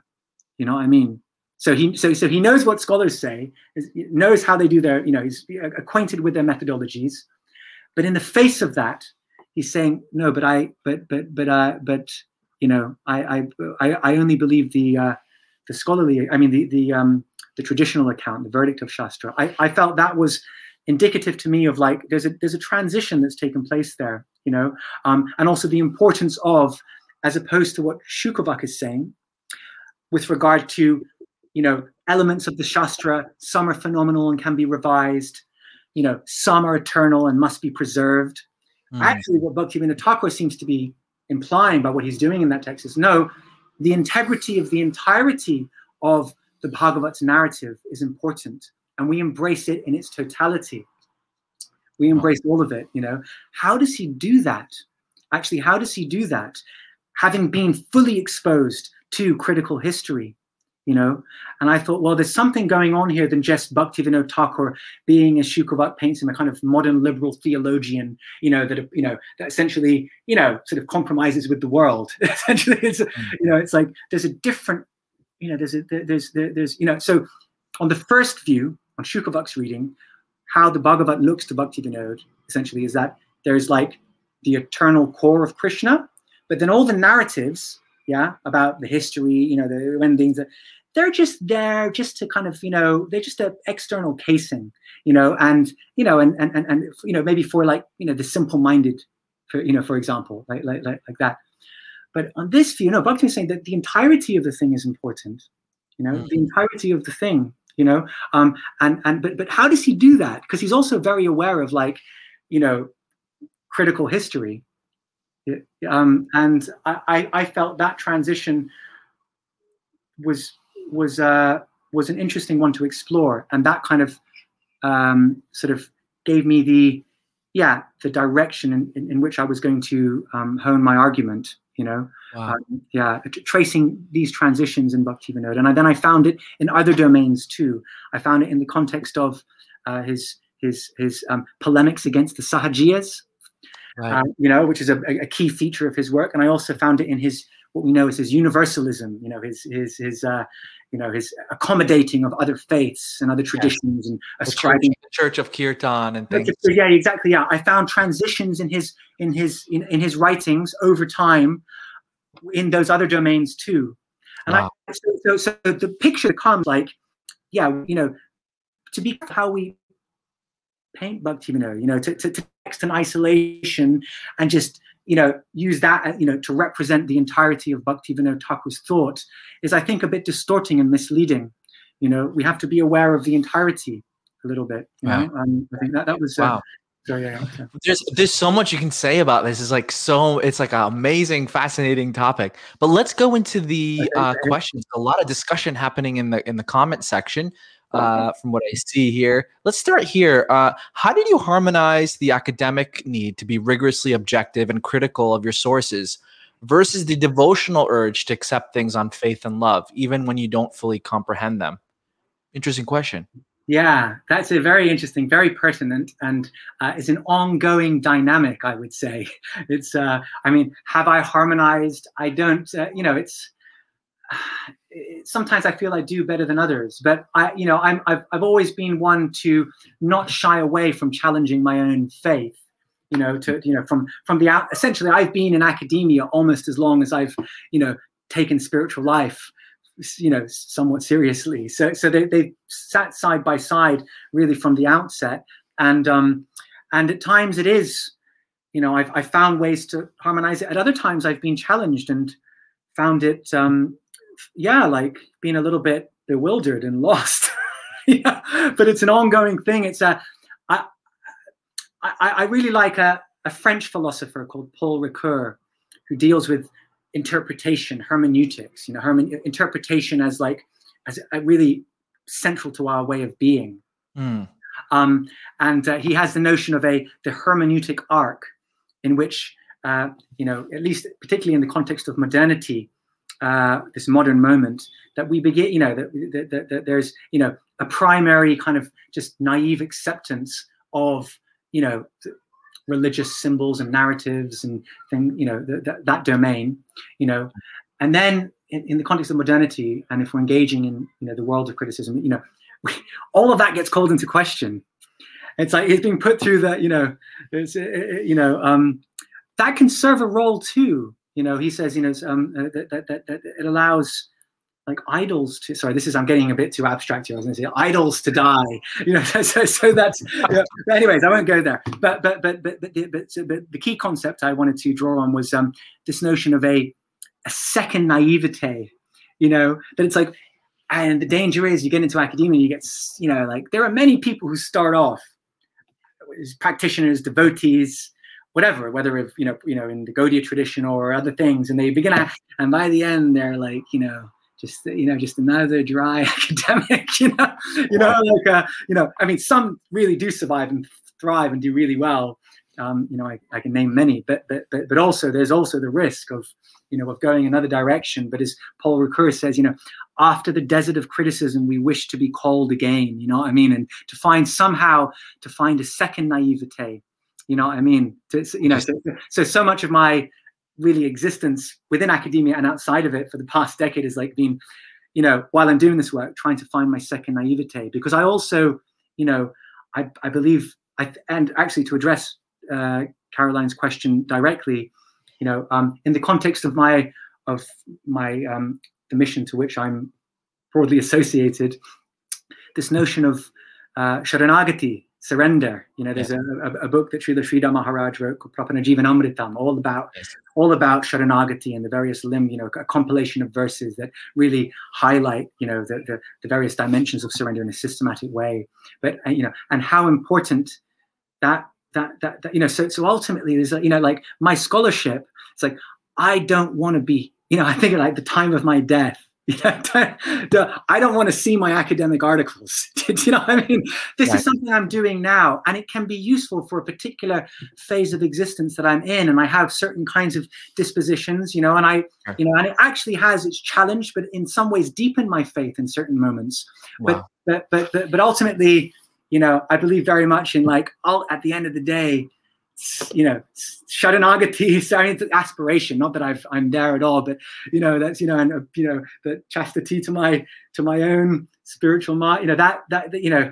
Ultimately, I think sometimes I'm going to bring my thesis to Bhaktivinoda Thakura, and I write thesis. Give me a break.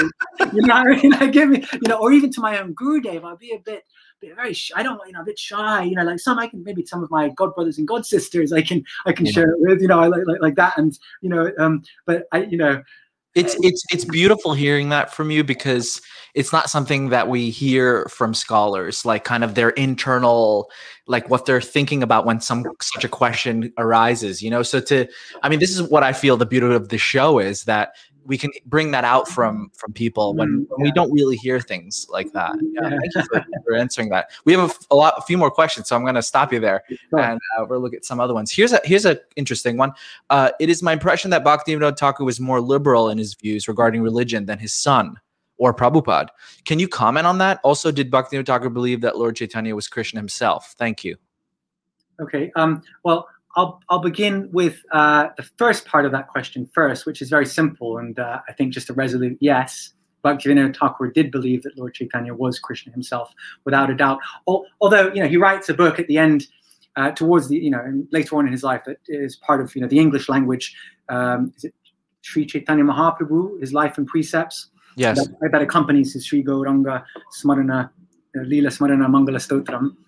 And the Sanskrit, and in there, he's writing, but he's also saying, I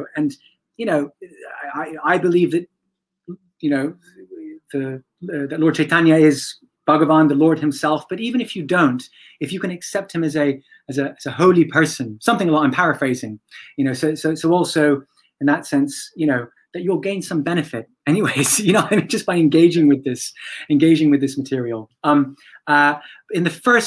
terms of the first part of that question, I would say that's kind of what so there's this stereotype of this cliche of like, you know, like Bhaktivinoda Thakura, the liberal, Saraswati Thakura, the conservative.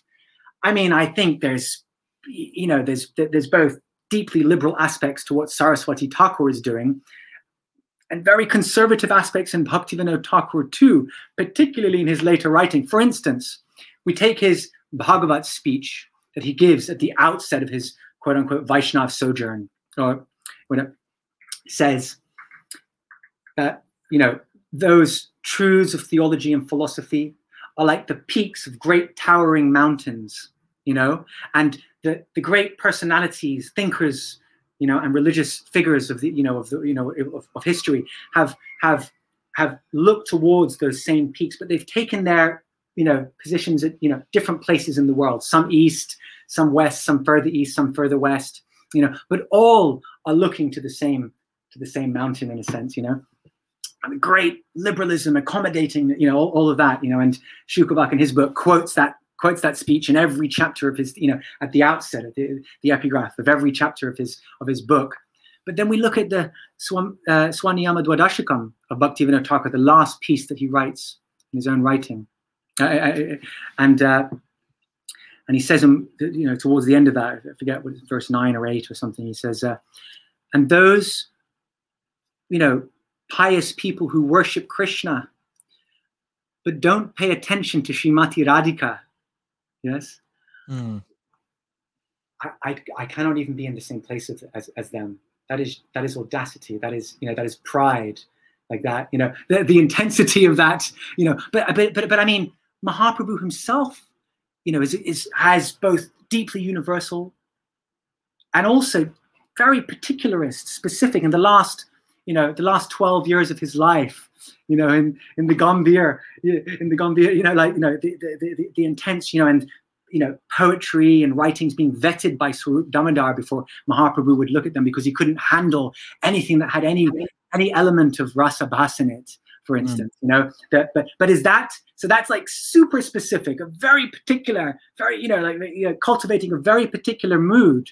But is that conservative, or is that also in some paradoxical way actually deeply liberal if we think about what he's cultivating? You know, Krishna as like the very specific Lord, the charming medium-sized Lord, as opposed to, you know, Bhagavat, you know, Brahman, the greater than the greatest, like Paramatma, you know, smaller than the charming medium-sized Lord, the very specific concrete vision, but at the same time the most universal, we say, you know, I mean, so there's also, I mean, of course, there are other forms of conservatism as well that are like, you know, that are more like bigotry at times, but you know, but I'm in the context of Saraswati Thakura and Srila Bhaktivinoda Thakura and Srila Prabhupada, we're dealing with it in a different realm, you know, and what conservative and liberal means, and that. Anyways, yeah. So that's a cool. Thank you. I've always wondered why, although Rabindranath Tagore and Bhaktivinoda Thakura were contemporaries, or at least within the same era, one has fame not only in Bengal but around the world, and the other is more known around the West, perhaps than even in his birthplace. Okay, at least in the same area. One is fame not only in Bengal but around the world, and the other is more known around the West, perhaps than even in his birthplace. Yeah, so we're talking about Srila Bhakti, exactly, Bhaktivinoda Thakura there. Yeah, it's. I mean, I would. It's, you know, this. Ultimately, Bhaktivinoda Thakura is propounding a religion that requires commitment. Right. Good point. Yeah. I would say commitment, affiliation, surrender. Sharanagati is writing about Sharanagati. Right. You know, I mean, this is not an easy thing. You know, Amar Jivana, Shadapaperata. You know, this is painful at times. Tagore, and of course, Bhaktivinoda Thakura knew Rabindranath and knew his elder brother, Dwijendranath, very, very well as well. You know, they were very good friends. He called him Bodo Dada. He referred to Tagore's older brother as Bodo Dada, and would spend time in the Tagore family home at Jorashanko, the Thakur Bari. But Tagore himself, of course, is also drawing on heavily Vaishnav themes and also in his Banu Shinghar Padavali, the form of Vaishnav Padavali, and his later writing, the content of Vaishnav poetry, Vaishnav themes. But, drawing on it, but in a looser way, in a more accessible humanist way, perhaps, that doesn't require the same kind of commitment.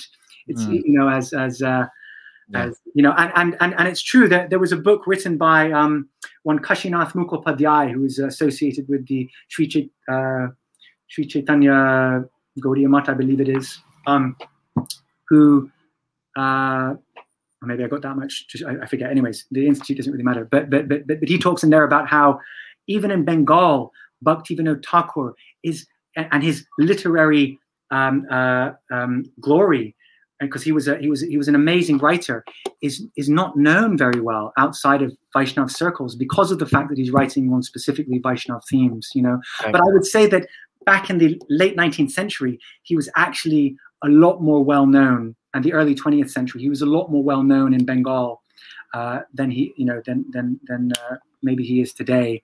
That's for sure. Yeah. Would you like to gloss on the question of caste that was restricting the spread of Vaishnavism, and Mayapur was also a part of freeing it from the fetters or the traditional modes of dissemination? This is from another scholar. Yeah. This is my buddy, I believe. Off you go. Yes. Dandavat. I'd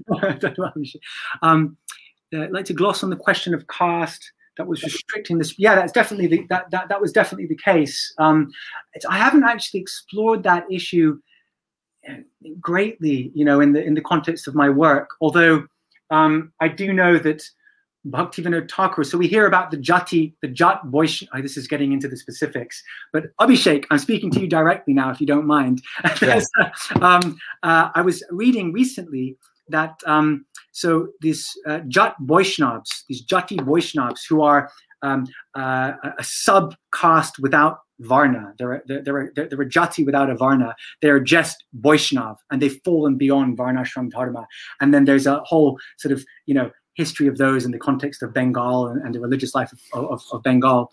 But in the 19th century, they were sort of organizing themselves as a Jati, and really campaigning against casteism. And Bhaktivinoda Thakur, so one of the leaders of that campaign, it was Madhusudan Das Adhikari, who is actually, as you know, Abhishek, Bhaktivinoda Thakur's close friend, right? And there's also, Joe O'Connell has written on this, on what was going on in the, and I've realized now that actually it would be very interesting to look at what's going on in that context to understand. I think it has implications even for the way that we understand, because all those debates were going on in that context, the relationship between Vaishnav and Brahmin, and this is around 1911, so 1910, 1911. So I think there's, Abhishek, maybe you're more equipped and qualified than I to do that kind of work. So I'll be in touch. We could have him on the show too. Yeah, we should show too. Yeah, all right, we'll be in touch. Okay, let's move on here. How can I get his thesis? I would like to buy it. Kalki Das. Is it for sale? Or you're ready? Yeah, your thesis. You're writing. That's not for sale at the moment. I'm turning that into a book. But I've got a bunch of articles, a few articles that are available online. If you look up my name, Lucian Wong, Lucian L-U-C. Put it on the screen later. Yeah. Put it on the screen. Yeah. Okay. When did the Gaudiya line become sannyas dominant? That's really Saraswati Thakur's kind of introducing that institution into Gaudiya Vaishnavism. Although, having said that, there is another associate of Bhaktivinoda Thakur called Radhikanath Goswami, who was co-editor of the Vishnupriya Patrika alongside Bhaktivinoda Thakur, and is a prominent representative of the Advaita Vangsha in the late 19th century, great pundit as well. And he retires to Vrindavan and writes a text called Jati Darpan, which is all about validating the institution of sannyas within the Gaudiya tradition. And this is like in like 19, I think again, like something like 1913 or something around that time. So it also, whether that's indicative of a broader discourse, I haven't encountered anything else yet, but there are precursors to what Saraswati Thakura did. But really the introduction of Tridandi sannyas in the context of is really a Gaudiya Mat. That's a Gaudiya Mat thing. And at that time, and then we see and that's also associated with, of course, Daivi Varnashram Dharma, a kind of almost like a social project as well. It wasn't just about, when you get to Saraswati Thakura, and even in Bhaktivinoda Thakura a bit, but then really in Saraswati Thakura, there's almost like a social agenda as well, to transform society, into something somewhat more conducive to the cultivation of bhakti by the institution of, a proper conception of Varnashram Dharma. And then that's also that then of course goes in line with a stronger narrative against caste Goswamis, etc. Cool. Interested to know about the other contemporary Vaishnavas of Bhaktivinoda's time, such as Bijoy Krishna Goswami, Radha Charandas Babaji, and Samaj Bari. And are there any comments by the Thakur on Ram Krishna Paramahamsa? This is a very technical question. Okay, yeah, again, so I got all the scholars online. It's funny. So the second question first. So the Thakur and Ramakrishna Paramahamsa. I was working with Abhishek actually back in like 2011. We were going through the Shajantoshini. I forget what it's called. There's a book review that deals with the text. It's the Tattva or something like that that's come out of those sort of Ramakrishna Paramahamsa circles. And Bhaktivinoda Thakur in there mentions this pujari, from in South Calcutta, the Kali temple in Calcutta, and his how he's gaining he hasn't become the great Ramakrishna Paramahamsa yet. I don't think, or maybe it's beginning to, but he mentions there that this, and it's a curious.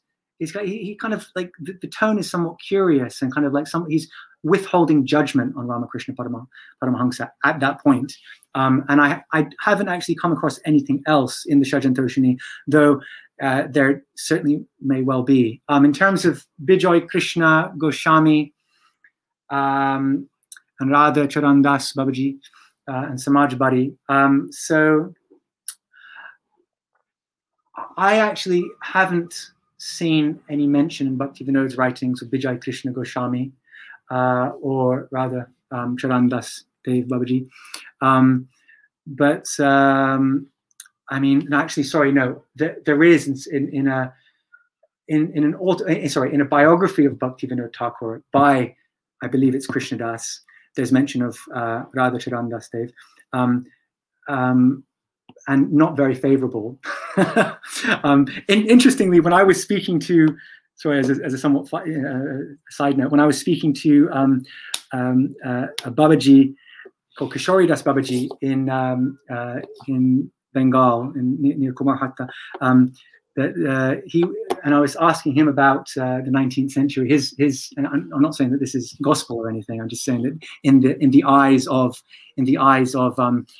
more like traditional Goswamis and Babajis, Radha Charandas Dev, and he said in the 19th century, he said there was a lot of hodgepodge going on. He's speaking in Bengali. A lot of hodgepodge going on, and he named three. Bhaktivinoda, Radha Raman Charandas Dev, and Jagat Bandhu Sundar. He says they have no Bishesh Bhajan. No Bishesh Bhajan. They're not following the Prachin Dhara, the ancient current. That was the conception of. But there's definitely Bhaktivinoda Thakur is definitely associating with devotees who are part of those broader networks of Vaishnavas in the 19th and early 20th centuries. Right. Yeah. Okay, Siddha Pranali was presented by Thakur Bhaktivinoda in Harinam Chintamani and Jaiva Dharma, and his demise thereafter. What happened? Okay, this is like a whole podcast, but really like 30 seconds. Yeah, of course. Yeah. Jeez. I don't know if you can do that, but yeah. Well, interestingly, so yeah, it features in Bhaktivinoda Thakur, in those texts that you mentioned. Interestingly, even in Bipin Bihari Goswami's works, there are warnings. There are warnings. So this isn't also just a critique coming from the Gaudiya Math associated figures, but there are warnings about the too easy distribution of these things to people, by disciples who are not qualified by gurus who are not qualified to disciples who are not qualified. There's that. So come the Gaudiya Math, of course, at least as I understand it, this has come to me through my own particular religious institution, that on that, a nice sort of summary of Saraswati, the Gaudiya Math's position on this and that Saraswati Thakura composed a song for when they were moving the Gaudiya Math from Ultadingi Junction to Bagh Bajar. And one of the sort of couplets in that song, Mattala Harijana, Pujala Ragapata Gaudava Bange. Yeah, exactly. Yeah, Mattala. I know that one from. Exactly. But it's like, that's it's an interesting conception. I think that there encapsulates the relationship of Gaudiya Math thinking to the path of Raganuga sadhana. That actually, it's always. Yeah, exactly. And the word there is Gaudava Bange, sometimes is wrongly translated as Bange, breaking Gaudava. Like we breaking the Gaudava, worshipping the Ragapot, and intoxicated in, either in Kirtan or the Bishaya Range is somewhat, I won't go into that, that's a bit complex, but essentially Yukta Vairagya, utilizing the things of this world. But actually the word there, Bange, is short for Bangite. Bange is in the posture, as a posture of Gaudava, the path of Vaidhi. Yeah, in the the Shravanam Kirtan, this that in that posture we worship the Ragapat. So actually, the conception of the as far as I understand it, and I hope I'm not misrepresenting here, the Gaudiya Math followers is that they are actually practicing Raganuga. They're on the path of on the Ragapat, by as that is their ideal. Of course, others would who see it differently, would contest that. And sure. That's another discussion, though. I'm not going to go into it here. Great, beautiful. I love that answer. Yeah. Very nice. Yeah. Bhaktivinoda Thakura was the first prominent Gaudiya Vaishnav to engage with Christianity. Can you tell us something about his views on Christianity and how that could shape modern Gaudiya Vaishnav's relationship with Christianity? Yeah, so Bhaktivinoda Thakura had very close relationships with, exactly as you're indicating here, with Christians, from his early school days, all the way.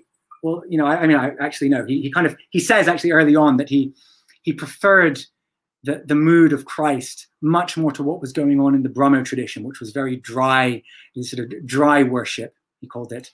And there was he discerned rasa even at times. He says that, and of course we know in texts like so in an earlier version of the Krishna Samhita, he refers to called the Dattaka Stupa, which was actually, I think, envisioned as there was this short version, and the Krishna Samhita was going to be the extended version of that text, but ended up being something else. In the Dattaka Stupa, he delineates a system, based on Panchayatana Puja, where there's the Shaktas, Sauras, Ganapatyas, Shaivas, and Vaishnavas, these fivefold traditions, as kind of like categories for forms of religion in the world, and he of course groups Christians underneath Vaishnavas. He considers them Vaishnavas. And then in elsewhere in his Krishna Samhita, he even speaks of where that system appears again. He speaks of Christ and Moses as being able to bestow certain forms of rasa, even, so Vatsalya rasa mixed with awe and reverence in the context of Jesus, and Dasya rasa in the context of in relation to Moses. Wow. Well, yeah, he says that. So it's like, wow, that's like really, there's real parity there between tradition. But then this is one of the things that I do in my work, tracing the transitions.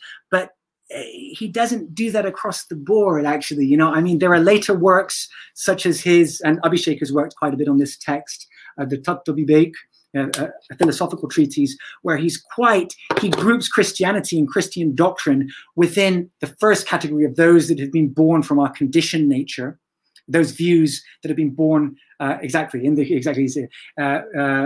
our conditioned nature, and then also sort of like talks about the notion of like, you know, the Garden of Eden and the fall from that eating as actually irrational. Quite, I forget exactly, but it's quite disparaging. And then in his Prem Pradeep, even earlier than that, there's mixed views with regard to Christianity. So, you know, but it's complicated. It's really complicated. There's like, so, and I see this actually in relation to, I see the transition in Bhakti. So early on in Bhaktivinoda, a kind of easy universalization of, you know, Vaishnavism and an accommodating of different positions very easily within Vaishnava systems, you know, inclusivism as we know it in scholarship and the theology of religions, whereby you accommodate what you see in another, but you subordinate it to your own system. So you can always give something a place within your thought, you know, by putting Jesus on, like, you know, Vatsalya rasa mixed with, you know, there's it's acknowledging great parity, but at the same time subordinating ultimately. But in the context of earlier Gaudiya Vaishnavism, we have analogously, how do we deal with Islam? How do texts like the Chaitanya Charitamrita deal with Islam? Well, there are conflicting treatments of Islam in the text.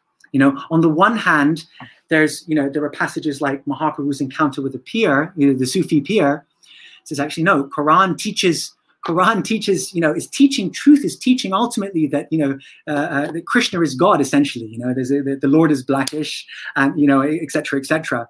On the other hand, in his encounter with the Kaji, no, this is Kalpana Shastra. It's adunik, it's modern, and it's imagined.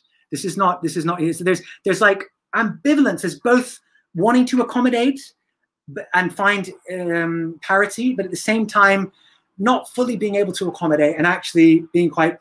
And so I actually see what's going on in Bhaktivinoda Thakura is really some of that ambivalence starts to appear with regard to other faiths in his later thought. Not that he's like disrespectful in any ways, you know, like to say that Christianity can bestow rasa, that's a huge thing to say. If you think about like, what do we need to do to experience rasa in our tradition?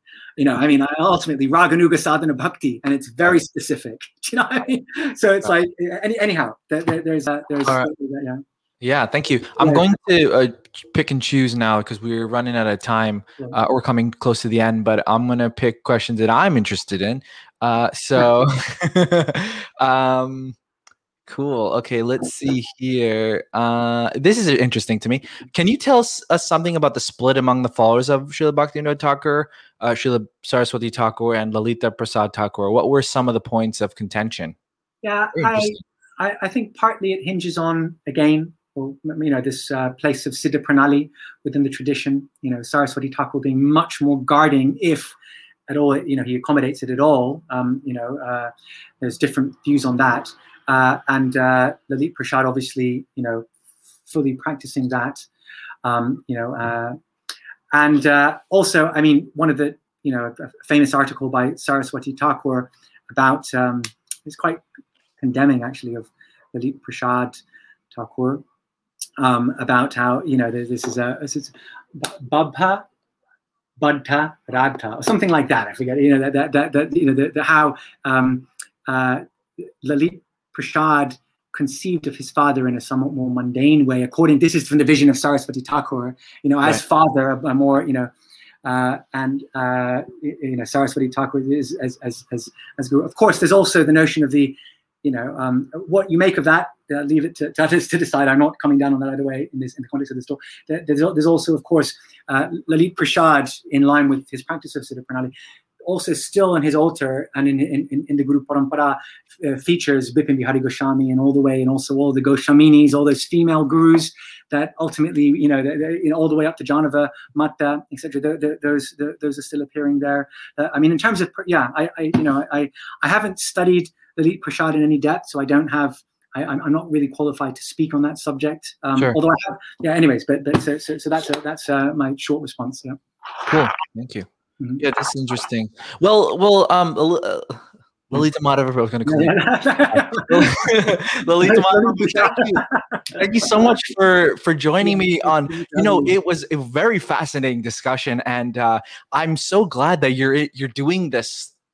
There's someone in this field. I know there's many other devotees doing this, but to get a little bit of a taster from you about what it kind of is and how one actually, what kind of getting in your mind about how you did that evolution. But if you want to please leave us with some closing statements, some closing statement, I guess, about. Yeah. Oh God, yeah. I've seen you do this to other people. I never know what to say in this context. I know. I put people on the spot. I'm sorry about that. I think maybe if there's anything. Okay, I know. I'll quote again. One of my favorite Western philosophers, Paul Ricoeur, says in terms of his own faith, he was a Christian. But I think it's also so the way that I've seen my engagement with academia, and I think this can be applied to not just in academia but other things in terms of challenging ourselves, putting us, like engaging with other voices, with other, being a bit more dialogical in terms of our approach to our spiritual life, that we can learn, and we can be enriched from engagement with others and other things, so the Ricoeur quote goes something along a contingency, i.e., by virtue of his birth, he's a Christian, born in a Christian family, just that's a complete random fact about him, transformed into a destiny by a choice constantly renewed. So always in the scrupulous openness to the plurality of voices, a choice constantly renewed in the scrupulous openness to the plurality of voices. My Christianity, my Vaishnavism. I think that there's a lot to be gained from putting ourselves, from challenging ourselves, but to be a bit, this notion. Sometimes one other message I would say, there's a notion of preaching. I know we've all got issues with that maybe sometimes, but it's it's very monological. Just I got a message. I'm gonna, but there's something to be learnt actually from others. I mean, like that radical fact. Beautiful. With a karmis or whatever you want. There's something to be learnt everywhere, really. We can always grow from these encounters to make ourselves deeper. Yeah, exactly. Love it. That season. Thank you very much. I have to say that I really feel that. Coming on here is there's nothing really more to achieve in life other than maybe Krishna Prem, Guru Bhakti. My brother. I got my PhD. A few weeks ago.